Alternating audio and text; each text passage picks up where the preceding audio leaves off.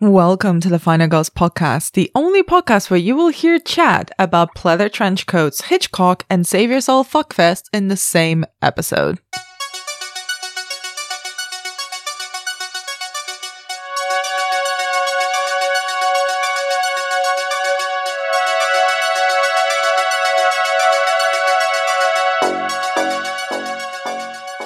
I'm Anna Bogutska, co-founder of the Final Girls Collective and your podcast host.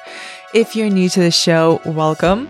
We've now entered the purely millennial phase of our teen horror season. We've covered the granddaddies of slasher films from the 70s. We've gone down some of the franchise rabbit holes of the 80s. We've done the 90s teen horror revival, and now we're entering the new millennium.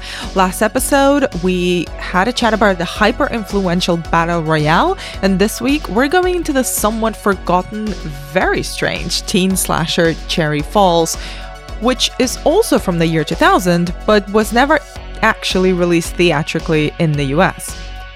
Before we dive into our episode this week, a quick reminder as usual, you can follow us on Twitter and Instagram at The Final Girls UK, and if you have 30 seconds to spare, do leave this podcast a review on Apple Podcasts. It helps the algorithm and it helps my self-esteem. I'm joined in this episode by Dr. Alison Pierce to dive into our thoughts and somewhat odd memories of Cherry Falls. The film, starring the 2000 staple Brittany Murphy and with a brilliant premise, was largely ignored at the time and has not been widely available since then, but it's now come to streaming services on Shudder, so the timing for this episode is perfect. If you haven't watched it yet, you now know where to find it. Please note, as per usual, all of our discussions are spoiler heavy pretty much from the start, and with all of that said, please enjoy our take on Cherry Falls.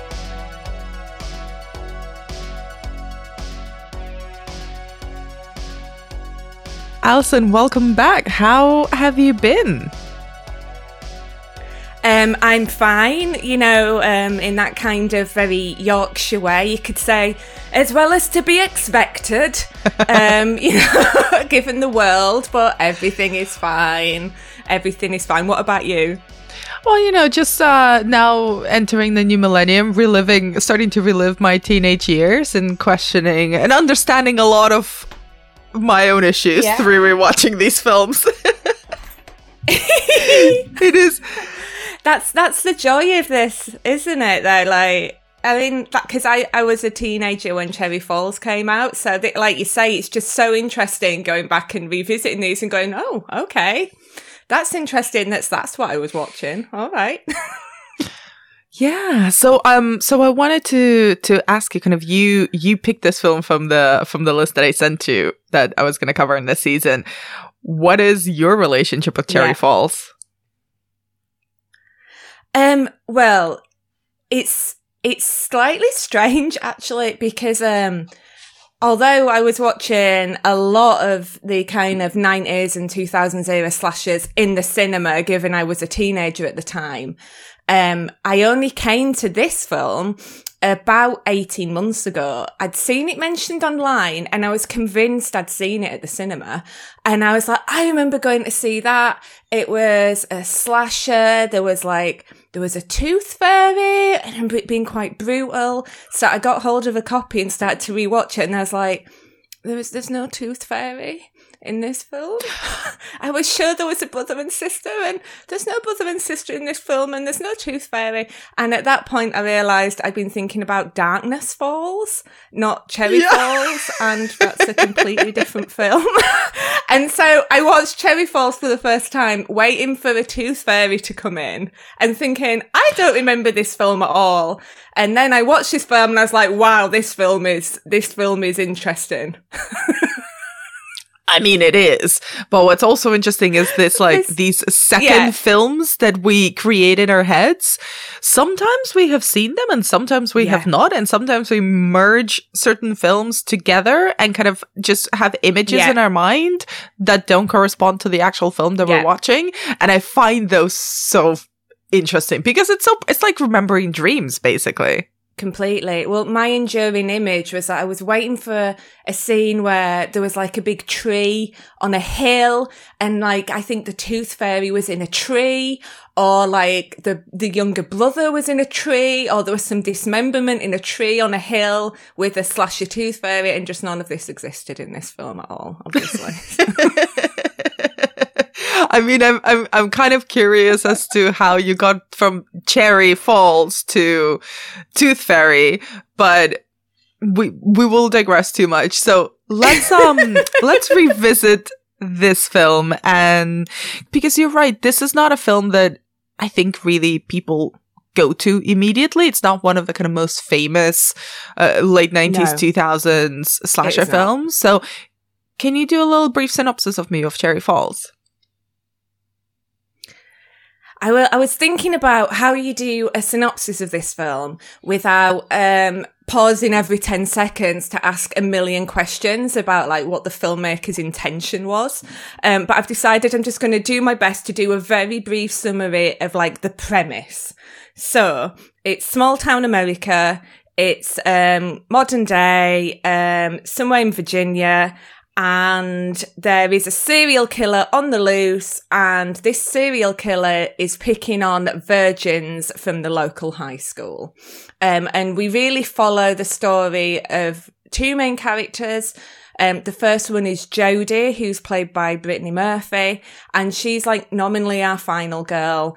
And we also follow the kind of exploits of her father, the sheriff. And the story is about Brittany Murphy trying to decide like when to have sex so she's not going to get killed, and her father trying to track down the serial killer. Great job on that. And actually, you pointed out one of the most interesting things about this film is that the two main characters are a teenager and adult, which we don't really get that usually in teen horror. And we'll come back to Jodie and her dad later on, but I wanted to ask you, where does this film sit for you within kind of the tail end of the slasher revival that came in the 90s? Obviously, this came out in the year came out as a strong expression for what happened with Cherry Falls. Yeah. This film was finished and not released in the year 2000, but we're counting it as the year 2000.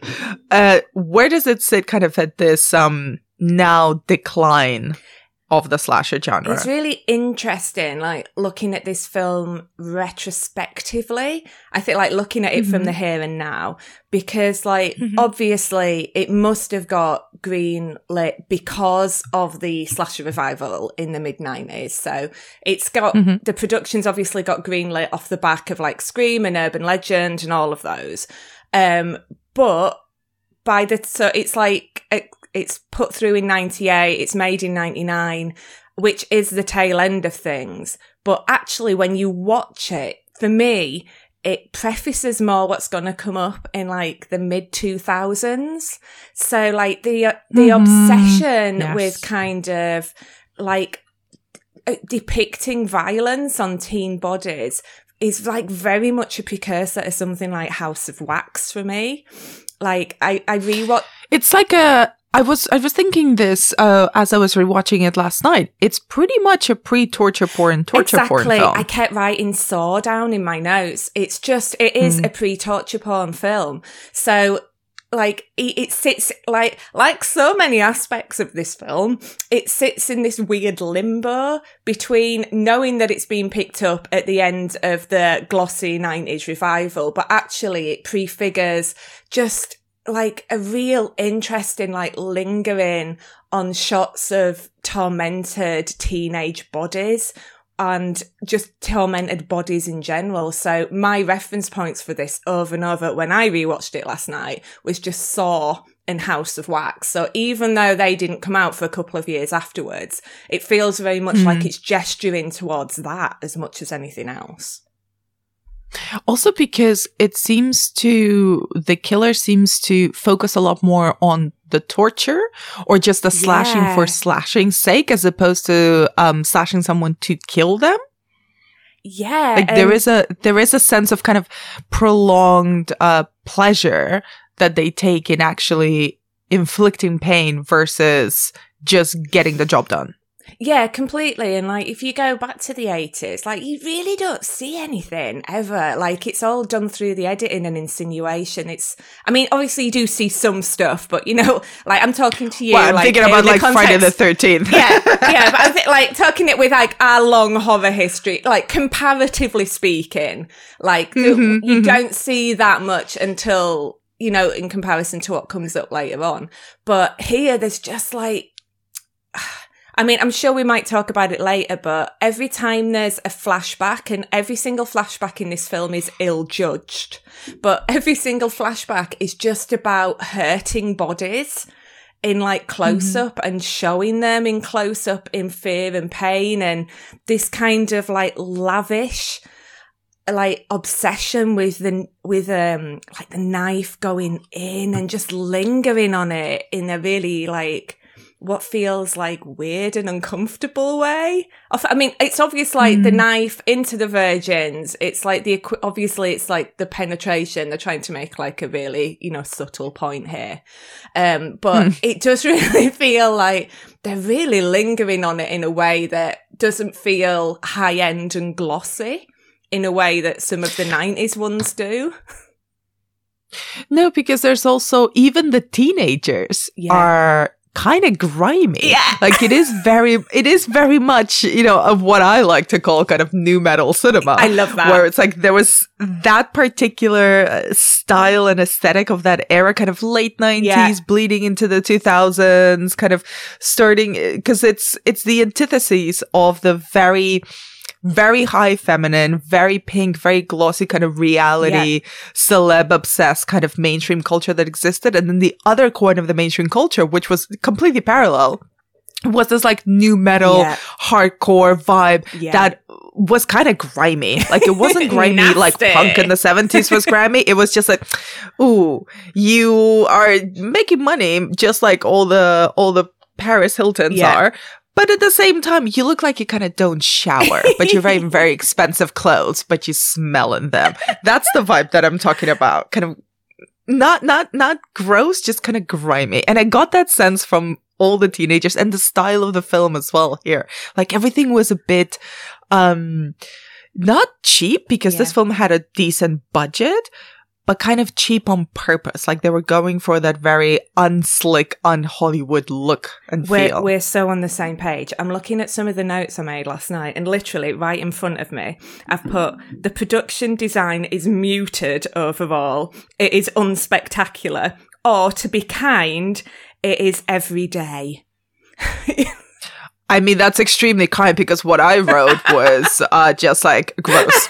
And also Brittany Murphy's Fringe, what is happening? Oh, that's classic though. That's like classic 90s Fringe. This is, you know, when you're a girl at high school and you decide to cut your own fringe with nail scissors and it goes really badly wrong. And then you decide that actually you quite like it. So it's a super so many kind of indie girls were rocking that terrible home hacked nail scissors fringe. They were. Listen, a lot of people on horror Twitter and whatnot talk a lot of shit about Courtney Cox's Fringe in Scream 3. Not enough people are talking about Brittany Murphy's Fringe in Cherry Falls, is what I'm saying. Absolutely. And I love her costume design and like her best mate, Timmy, who is not in it enough. And in an alternative version of this film that I imagine, where Timmy and Jodie go after the killer and do some like proper investigating and solve it, which is not really what happens. But like Timmy and Jodie in this, I just love their aesthetic. They're totally the kids that I would have hung around with in high school. Like the nose ring, the fake fur jacket, the eyeliner just all over your face. Like these are the people I would have been with. The way Jodie wears a long black pleather trench coat. Oh my God, I love that trench coat. I would wear that trench coat today. Yeah, I totally had one of them. I got it from my mum's Kay's catalogue account in like 97. And I loved it. This. And I wore it to like all the hardcore punk gigs I was going to. I was into it. And the fact that she wears it with a crop top. And again, that's perfect. It was all about like the O'Neill crop tops in the UK at that point. And the crop top, the pleather trench coat, everything. I would be best friends with them forever. They would be my people. I'm not even joking. Anyone listening to this, go to ASOS right now. What you'll see on the cover is basically Jodie's outfit from one of the beginning of scenes of Cherry Falls. Yeah. It makes me feel so old because this is like the second time round, like the late 90s has come back. I'm like, oh my God, I really am old. I'm so old now. So one of the things that kind of makes this film so interesting, and actually I really enjoyed it. I think it's quite a smart premise, is that it completely inverts the slasher trope of, like Randy Meeks says in Scream, if you have sex, you're gonna die. But here, everyone who's a virgin is the one who's the target. So how do you think it explores kind of this theme of teen sexuality, and how does the film deal with it? Well, I do think it's a smart premise. Like, you're always looking for like, what's your unique angle that's going to make your film stand out?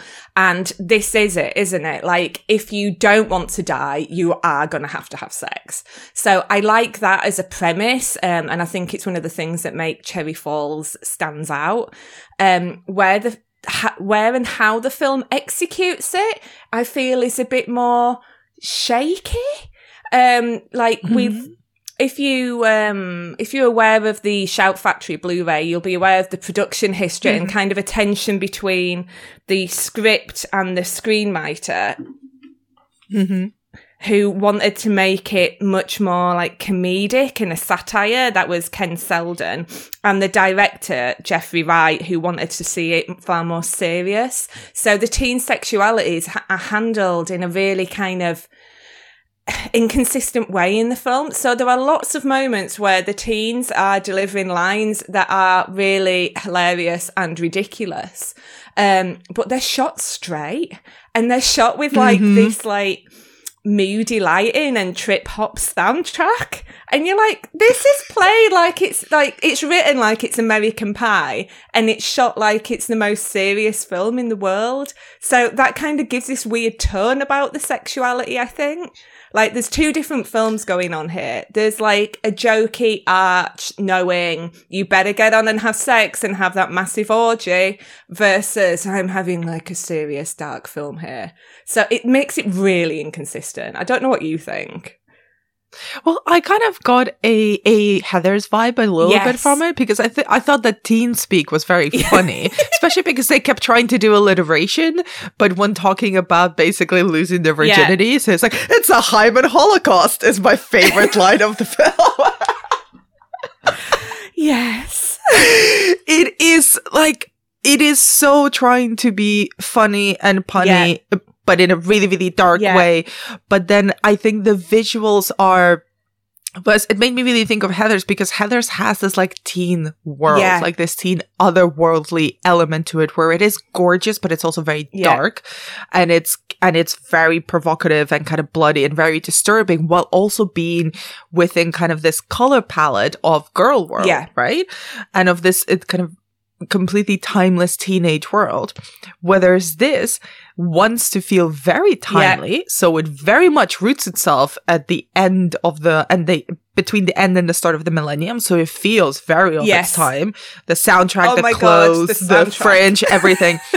And at the same time, it wants to be, like we were talking about at the beginning, kind of this very torture-focused, kind of intense, violent slasher film that is about sex, but it's not meant to be sexy.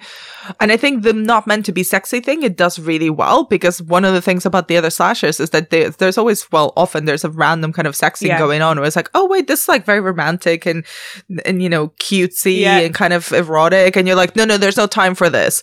Everyone's gonna die unless they fuck, but also no one's gonna have a good time, really. So it's so teenage in that regard, which I appreciate. But the visuals just don't, I don't know if they gel completely, because that's kind of more realistic than a slow motion lovemaking scene in the middle of Scream.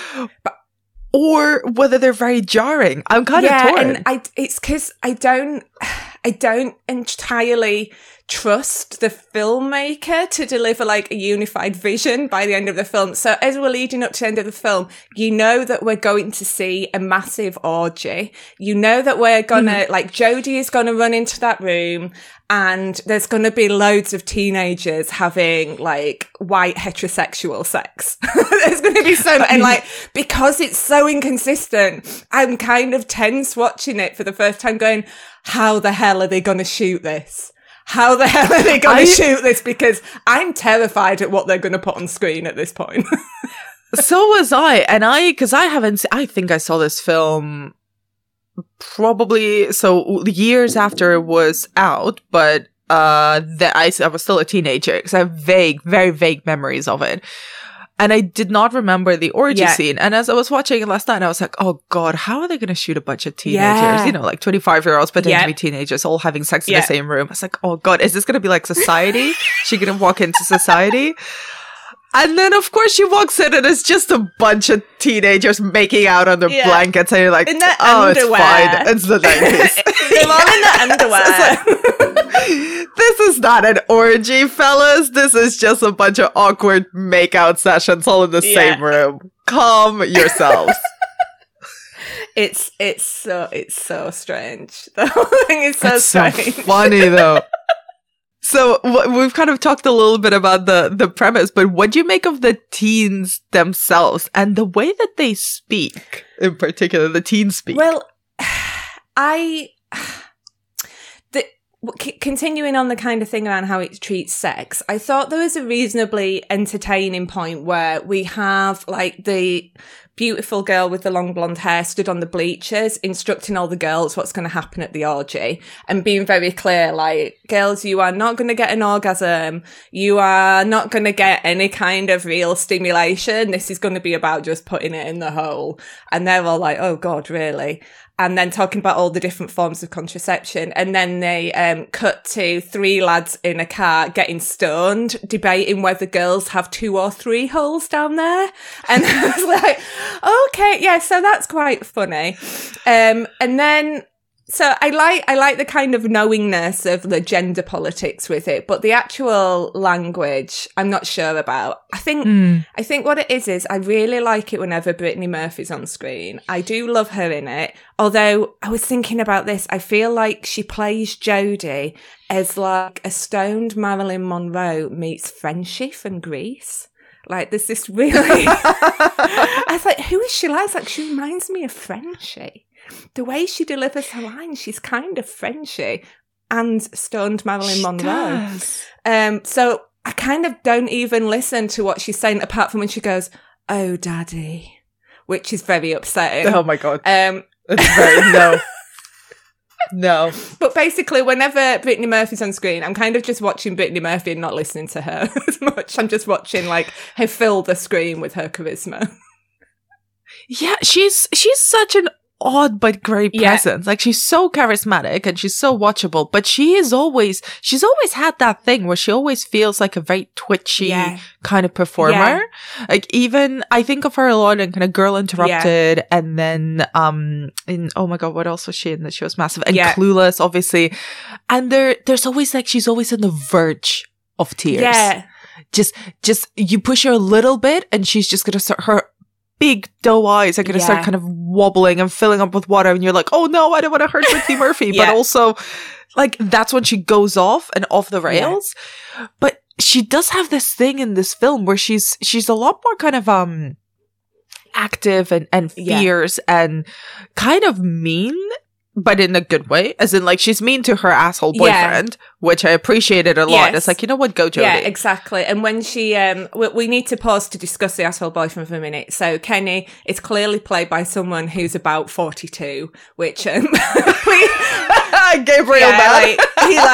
Like, we all know about, like, mid-20-somethings playing teens in horror films, and we roll with that, but they were really pushing the casting, I feel, with Kenny. Kenny looks so old. So... This guy I find very funny because I only know him. So you know how sometimes you watch films at a particular age and you just remember those actors for life, and they're not necessarily, they don't get big. They don't become like massively famous. You know, this is not Michelle Williams or, you know, Joshua Jackson we're talking about. This is Gabriel Mann. So I was and still am obsessed with Josie and the Pussycats, the movie. And he plays the nothing boyfriend of Josie, or love interest of Josie in that movie. And that was around the same time. And I was like, this is an old man at this This is an old man. He really is an old man. Yeah. And you can gel his hair up to make him look young as much as he wants, but all the hair gel in the world will not stop the fact that he is an old man. But, so I'm actually going to Google how old he was. Do you know what? He's probably only like 5 years older than Brittany Murphy, but he looks like a really old man. He was 26. He was 26. He looks 36. I'm so sorry, Mr. Man.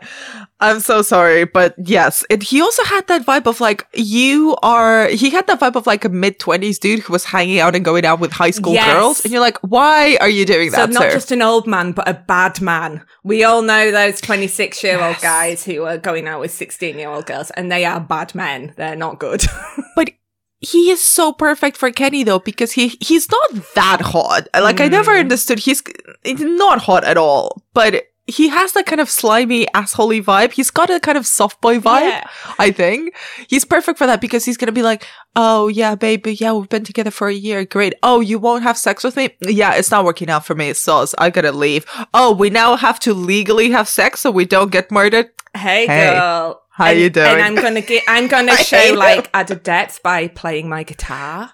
So oh my god, he also has the guitar on Josie and the Pussycats, and I wanted to slap him so bad in that film. Josie, you can do better than this, please. Yeah, and again, all the hair gel and all the guitar playing doesn't give him any depth, and he's still just an asshole. But kind of a perfect teenage, a perfect high school asshole, isn't he? Yeah, completely. But again, then the film decides to kind of resurrect him at the end and make him a bit of a hero. And it's like, what? We already had him, we signed him off as the asshole boyfriend. Don't have him come back and be like a rescue man. Like, what's that about? No redemption for Kenny. We don't no want redemption him for Kenny to be redeemed. We were quite happy. Like, he should have had his throat cut like a long time ago. Like, we've established his trajectory. He's not supposed to come back at this point. So, what do you make of Jodie as a final girl then? Oh dear. Like, okay, so again, this is with the caveat that I love Brittany Murphy. I love Brittany Murphy in this. But I wanted Jodie as a character, like, to do a bit more. I mean, we'll get onto the parents, but I do feel like the film lingers too long on her dad, the sheriff. And there are a few scenes where Jodie, like, actually does shit. Like, she decides to hide out above the gym and watch the parents' meeting, and she goes to the library to go through the microfiche, which I love. Any slasher film, scenes. With microfiche, like Amityville. I love it. Like, I screenshot whenever I find characters. I always screenshot them when they're on microfiche in the library. It makes me really happy. So she does. Oh, that's one of the reasons why I love films about journalists as well. And slasher films with journalists involved. Oh, amazing. Absolute jam. So she does like a couple of things. But the majority of the time, she's not really like driving it. Like when it comes to the final confrontation with the serial killer, she's there because she wants to get it on with her hot teacher. It's not like she's, do you know what I mean? So, I wanted more. This is going back to my earlier comment. I love Jodie and I love Timmy, and I think Timmy is severely underused, and like murdering him and putting him in a cupboard really early on is an error. Like, I needed the middle of the film to be Jodie and Timmy like teaming up, and Timmy's on the school paper, so that totally gives him kind of investigative journalism stuff, and they can go ask questions. And I just imagine this whole other version of the film where they actually drove the middle of it. Rather than just kind of running away. And like Jodie's main arcs is like, I don't want to have sex with Kenny. Maybe I do want to have sex with Kenny. I'm going to explain that I want to have sex with Kenny by telling him to bite my finger really hard in a way that I don't quite understand. And then it's okay, I'm not going to have sex with Kenny. I'm going to try and get it on with my teacher. And that's kind of like her main active thought process, apart from this little bit with the microfiche. So to go back to the final girl, I love every moment that she's on screen, but I just wanted more screen. You know, she's always in circumstances rather than driving it. And she's also, I mean, to be fair, that is usually the pattern of behavior for most final girls, at least in the first film. They get more agency in the sequels. But I think that's a pretty good teenage girl thought process.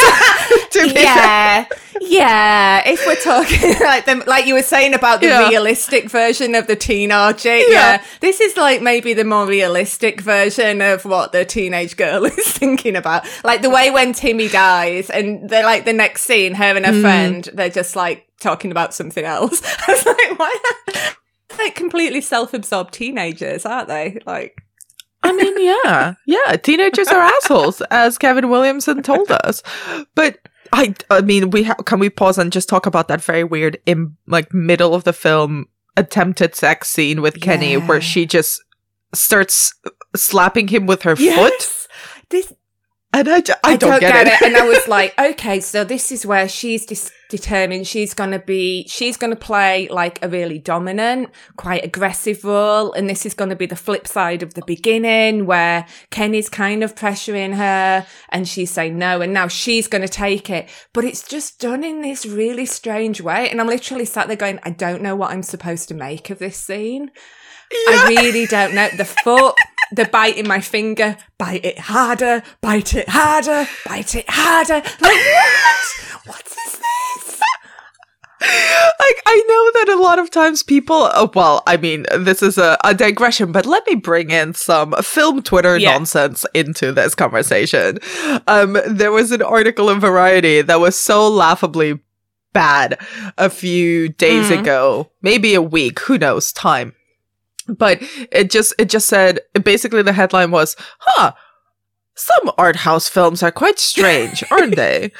And tried to come up with this definition for them called bizarre art house, wink wink. It's like, no, please leave, never write again, definitely never write about film. No. But my point being that, like, I suddenly thought about that article who was like, oh, so, you know, these some of the recent indie films, like The Lighthouse, are a bit weird, aren't they? I was like, And then when I was watching Cherry Falls, it's like, no, this is proper weird. This is really weird. This is weird because I don't actually fucking know what to make of this. Is this supposed to be sexy? Yeah. Is this supposed to be, like, awkward? Is this supposed to be scary? Is Brittany Murphy the killer? Yes. You know, like, what are we going for here? Like, also, why are feet involved? Is this a Tarantino movie? What is happening? Is it. And, you know, like, I was desperately trying to read more into it to work out some deeper meaning. I'm like, is this some kind of, like, abuse cycle? Is she replaying some abuse of what she thinks is sexy? And I was like, I don't think it's that.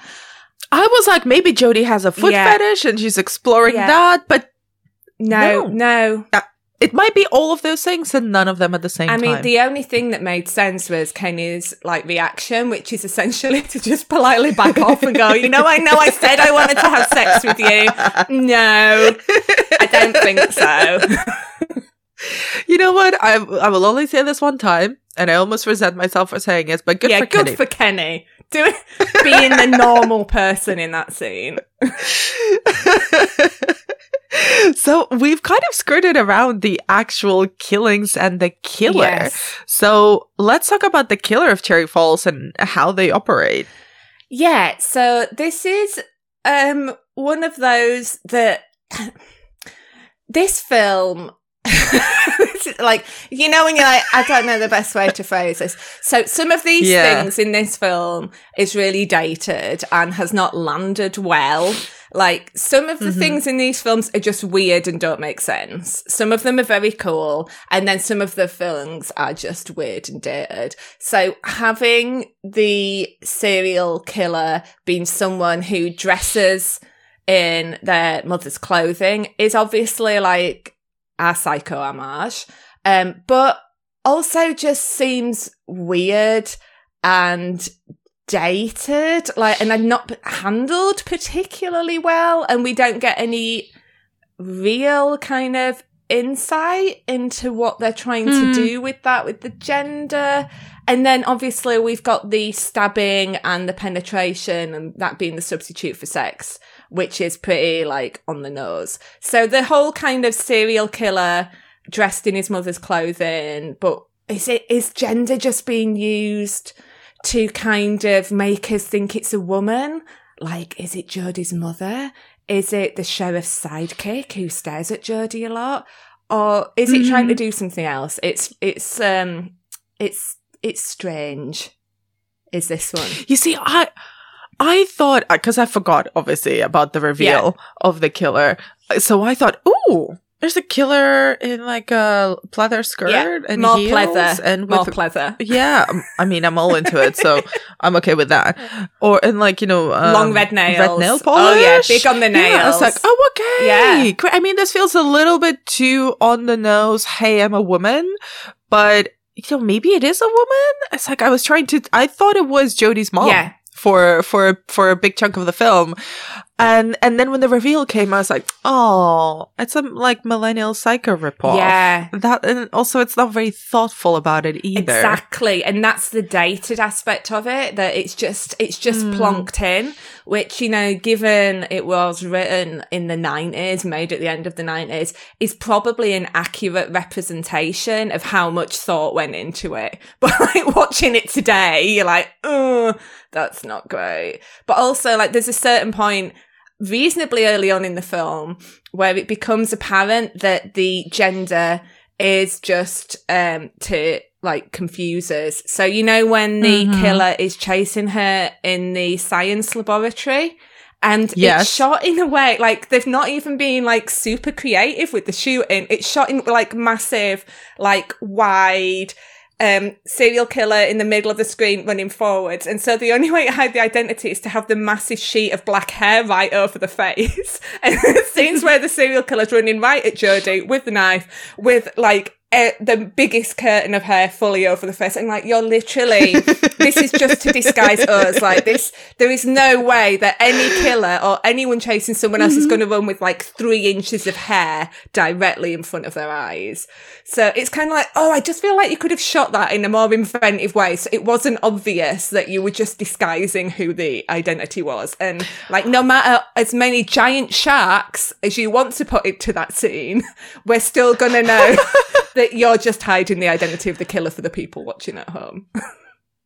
I mean, please don't cancel me for this, but I started thinking about Malignant a lot as soon as have you seen Malignant? Not yet, no, but oh dear. Well, when you see Malignant, remember Cherry Falls. Oh, okay. Cherry Falls walked so that Malignant could run. Oh, so now all I'm thinking about now is I really hope there's a giant swinging shark in Malignant, or if not, maybe it's the killer with hair over their face. So it's the killer with very long, very thick hair.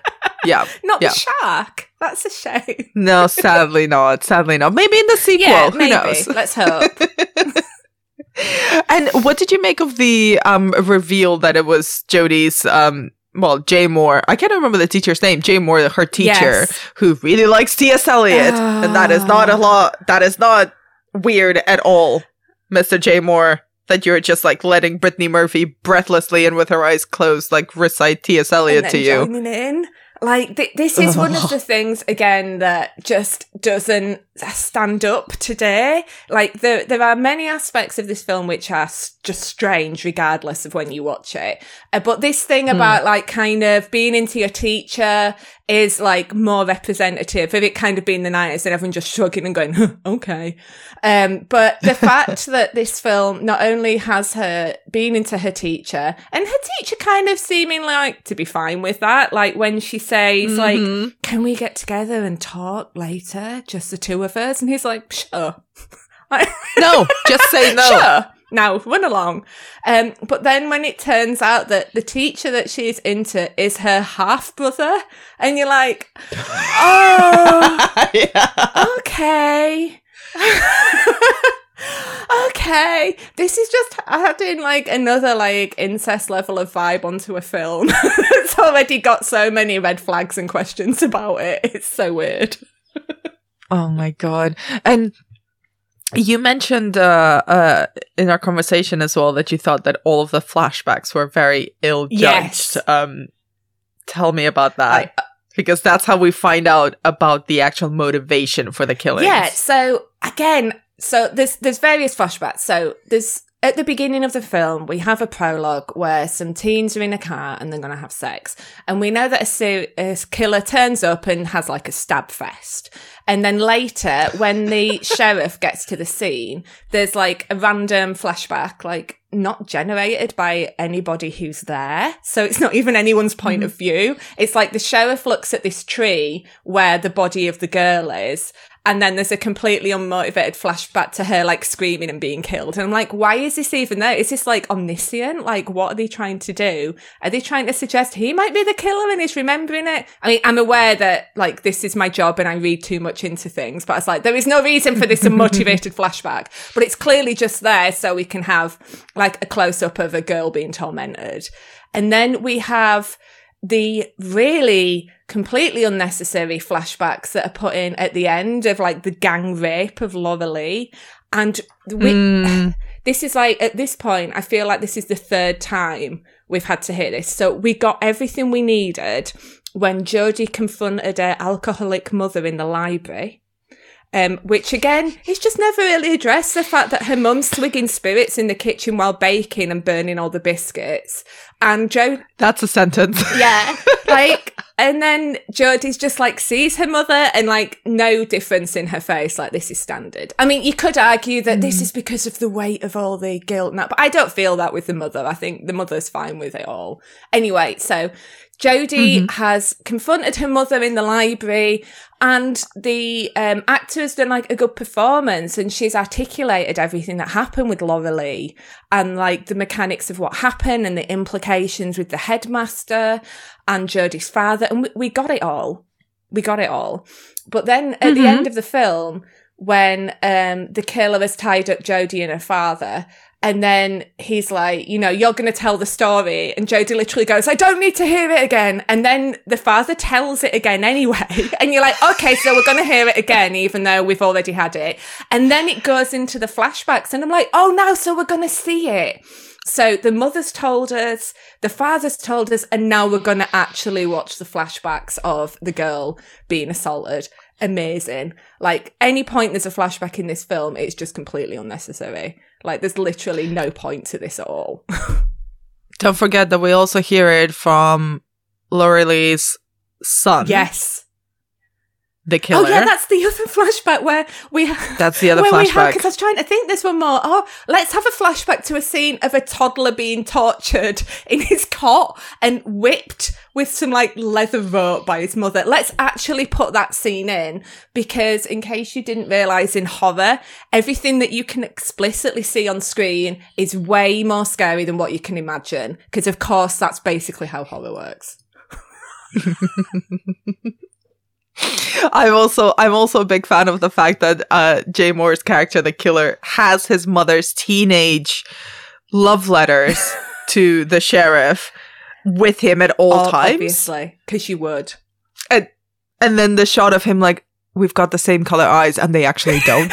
There's a close-up, but their eyes are completely different color. Because I'm not actually very good with people's faces. Like, my husband's always gaslighting me that I've got facial blindness, but I haven't. I'm just not very good with faces. But I was watching that scene where they're in close-up and he's saying, it's so hard to grow up looking like your rapist father.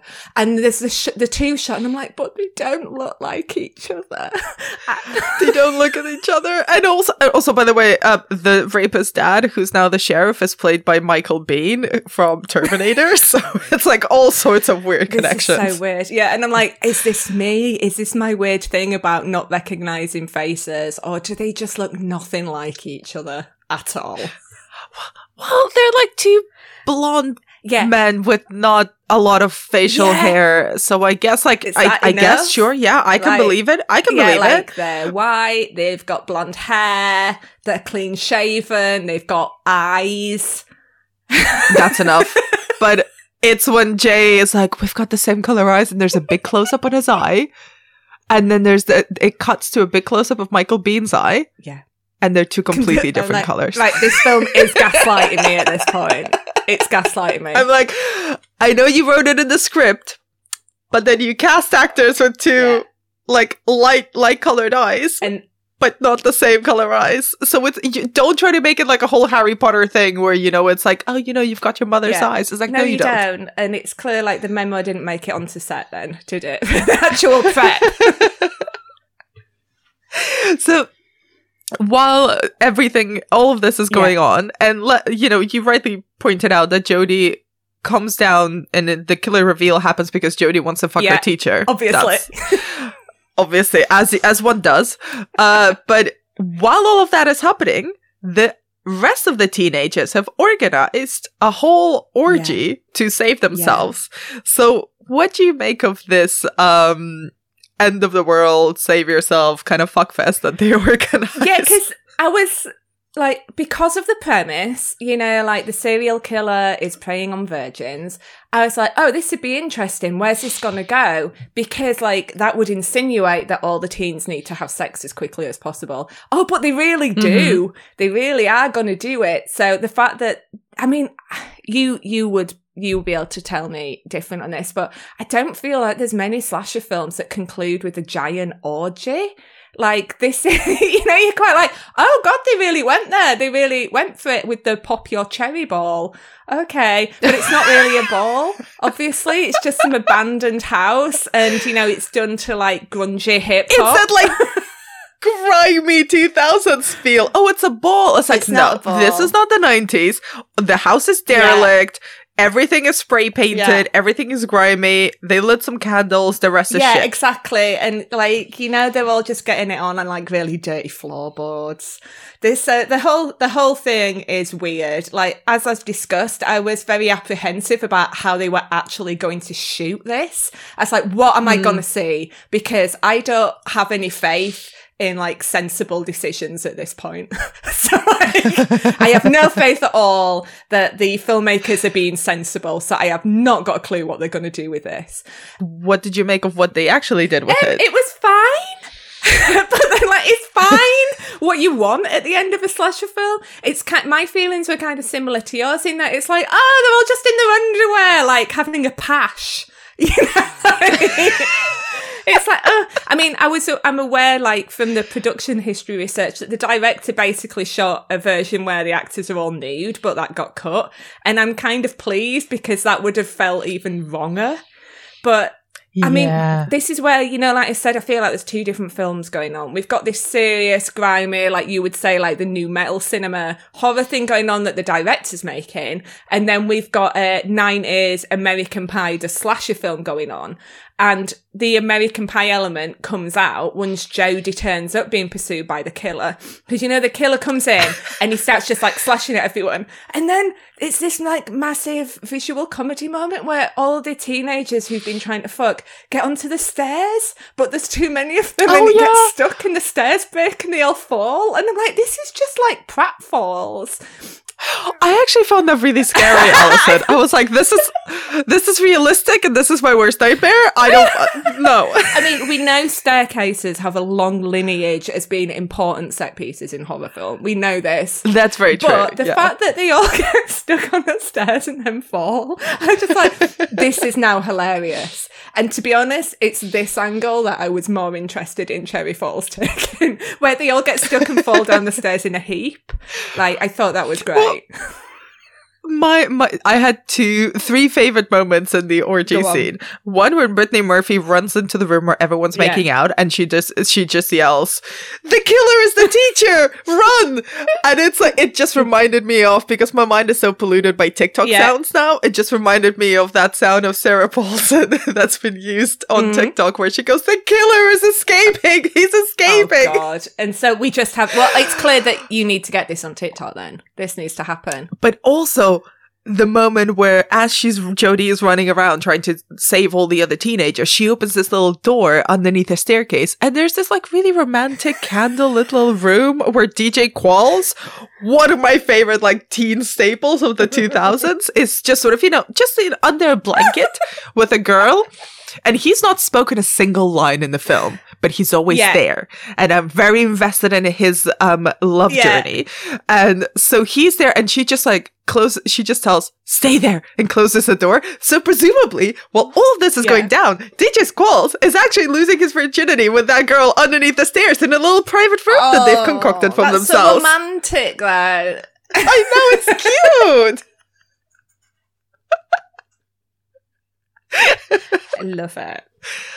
And I forgot my third moment. Well, one of the things that I particularly like about the fuckfest at the end is how when they've all fallen down the stairs and broken the stairs, which is actually one of my favourite moments, they all just get covered in blankets. And so when the killer turns up, and in fact, we need to pause here on my discussion of blankets to talk about how Jodie dispatches the killer. At the end. Oh. So like Jodie's facing off against the killer, she's having a final girl moment, and she kind of pushes him out of the window, but then we have to believe that he has enough momentum to stagger right across the balcony and off the end of the balcony to hit the floor, and that's how he dies, when he's like speared by some old fencing. And it's like he would have just fallen through the window. Like there is no way, action wise, choreography wise, that he would have kept going. Like he literally threw himself off the back. Like this is not realistic at all. Or like he needed to go through the window, and then Jodie came back and made that decision to push him off and actually kill him. Anyway, so he falls down, he's speared on some like old white picket fence type thing, massive like phallic through the chest kind of moment. But then all the teens who've been trying to fuck appear around him, and if you look, they've all got like knitted blankets on. Like, where did these knitted blankets come from? So they're not like kind of sheets, or they're not like the things that they were all trying to fuck under when Jodie turned up. All of a sudden, they're all surrounded by like these knitted, like patchwork knitted blankets, and they're all cuddled up in patchwork knitted blankets together, and that's when obviously the killer rises up again. It's just hilarious. So falling down the stairs, because it's like some Laurel and Hardy moment, and then the fact that like about 50 patchwork knitted blankets then turn up and all the teens are cuddled up in them. I really like that. It's both grimy and adorable. Yeah. I mean, they will, because it's, end of the 90s, they probably were dirty. They'll have found these blankets from a charity shop somewhere. They won't be nice, but... No, they're like grunge Yeah, blankets. Exactly. They're grunge blankets. So we've kind of briefly teased the troubled production and release history of Cherry Falls, but kind of, do you know much about kind of what challenges it faced and why there's kind of a specific reason why this film is deeply underseen? I know a few bits. I suspect you may know more than me. So what I do know, I didn't know anything about this film until Shout Factory released it on Blu-ray, and they put on the screenwriter's commentary and they put on the director's commentary, and then it got picked up because like the screenwriter's vision was very different for the film to what the director wanted to do, and the director, I believe, put in the flashbacks that I have so much of an issue with, and put in a lot more nudity. And then when they came to release it, the MPAA was like, no, so this is the tail end of the 90s, early 2000s. This is, violence is bad. We're not doing this anymore. We're cutting everything. And so it got like massacred in the cutting room, and then eventually in the US ended up as a TV movie and has gone down in history as like the most expensive TV movie of all time, because I think the budget was $14 million. But I love reading American accounts of the production history, because it's always like, it wasn't released theatrically in the USA and is a TV movie. And I'm like, but it was released in the UK and it was released in Europe. And, major newspapers did review it, as did film magazines. So it's just interesting, the perspective of history, isn't it? Like, yeah, and also the context of it, because I was doing a little bit of digging, and I grew up in Europe, so I grew up in mainland Spain. So my idea of it was, well, it's an American movie that was released and then made its way eventually onto like VHS or DVD or whatever here. And I was reading about how it never actually got a theatrical US release, but it also coincided, and this is just unfortunate coincidences, that this came after the Columbine shootings, after the Columbine massacre. So there was a massive US Senate hearing where they really started cracking down on, because one of the big moral panics that came out of the Columbine massacre was this idea that violent movies and video games were pushing teenagers into committing violent acts. And that became the running narrative for a long time. And the Senate was like cracking down on, we need to essentially censor and monitor the amount of sex and violence that teenagers are exposed to in teen media. And here comes Cherry Falls, which is all about teenagers needing to fuck to get saved, but also getting slashed to fuck unless they fuck. So this was a recipe for disaster. So they had a lot of issues with censorship. And I know the US system doesn't call it censorship essentially, but that's what the MPAA really is. They're forcing filmmakers to alter their films in order to be allowed to be released. So they had to cut and trim a lot of things. And it just wasn't, I think, culturally appropriate or even allowed for them to be released. And also it got caught in the middle of a production company sale. So the production company that was producing the film, that was really behind it, got sold to a bigger company. That bigger company didn't give a fuck about Cherry Falls. They didn't really want to make it. They didn't acquire it. They didn't put it into production. And then they also had to face all this additional troubles. Not just the actual making of the film and going over budget and going over schedule, but also the not really being right for the moment in the ether, in the culture. So like, this is just a big heap of trouble. Of course they're going to be like, fuck this film. Like there's no part of Cherry Falls that works for when it was due to come out, like at all, like none of it. So like, even when it was coming out, like in the year 2000, this is the time of like a big social and cultural like resurgence of obsession with virginity. So it's the year that Britney Spears got propositioned for her virginity, when apparently someone contacted a record company and offered her $7.5 million to take her virginity. And this was like all over the press. And this is like literally the same time that Cherry Falls came out, like within a week. And there'd be so many think pieces about virginity, particularly teenage girls' virginity. No one was really interested in teenage boy virginity, but they were interested in like social and cultural representations of virginity and like what was going on, and Britney Spears being heralded as pure and innocent, and how that kind of stands in contrast with something like Cherry Falls. So there's this weird, like, curious resurgence with virginity and teenage girls at the same time that Cherry Falls comes out, which makes it, like, even weirder. But the actual kind of reception it got in the press, so while Cherry Falls got picked up, this is UK, by the way, I could find, like, nothing in the US, which kind of accords with it going out as a TV movie. But in the UK, it opened nationally in big multiplexes, and it did get some broadsheet reviews. So it got picked up a few times in places like The Guardian in terms of think pieces about teenage sexuality and virginity. But then in the actual reviews from film critics, they didn't really talk about any of that at all. Like, none of that was of interest. So like Philip French for The Observer, he was just pointing out how it's exactly 40 years ago this month that Psycho came out, and he reads Cherry Falls as kind of a combination of a throwback to Psycho plus the tail end of the slasher cycle. And then just points out how it's really kind of slightly dodgy. And he concludes his review saying, there were just 2 killings in Psycho. Cherry Falls has upwards of a dozen. I lost count. So I feel like Philip French isn't into it. And then like Danny Lee for Sight and Sound, he talks about it quite a lot.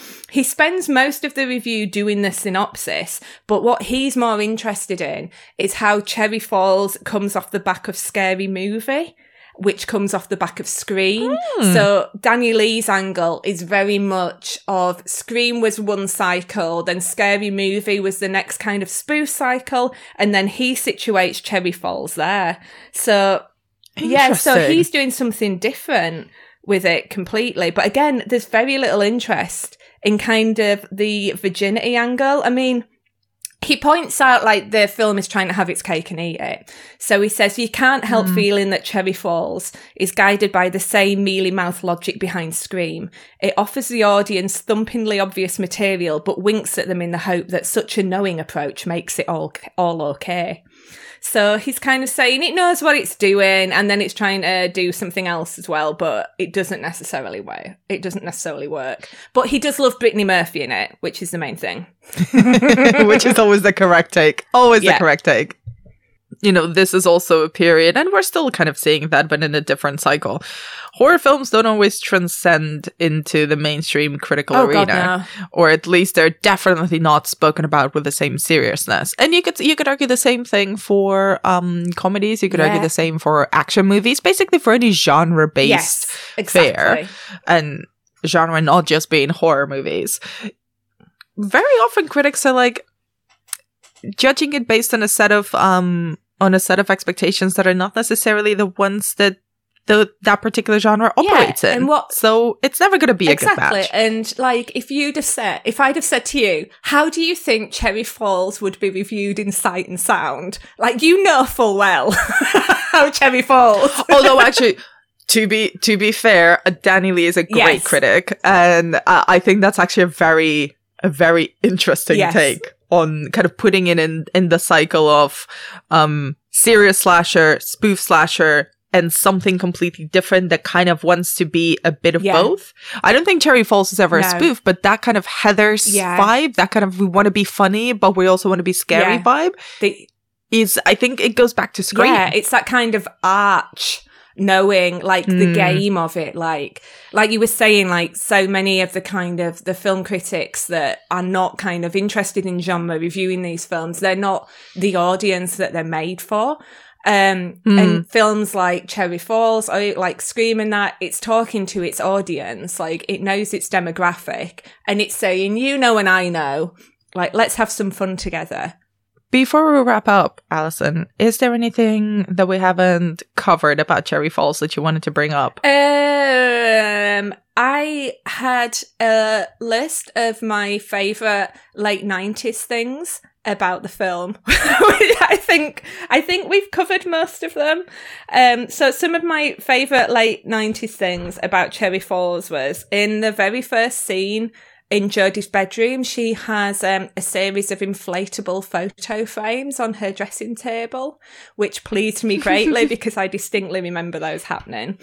Some of my other favourite things were Kenny's overgelled hair, but we've talked about that already, and the microfiche, which also feels very 90s. Kenny playing guitar, but we've covered that as well. So I think it's mostly just reiterating my love of kind of the 90s aesthetic of this film. Even if there are lots of things about it that are weird and troubling and don't make sense and aren't really tied up.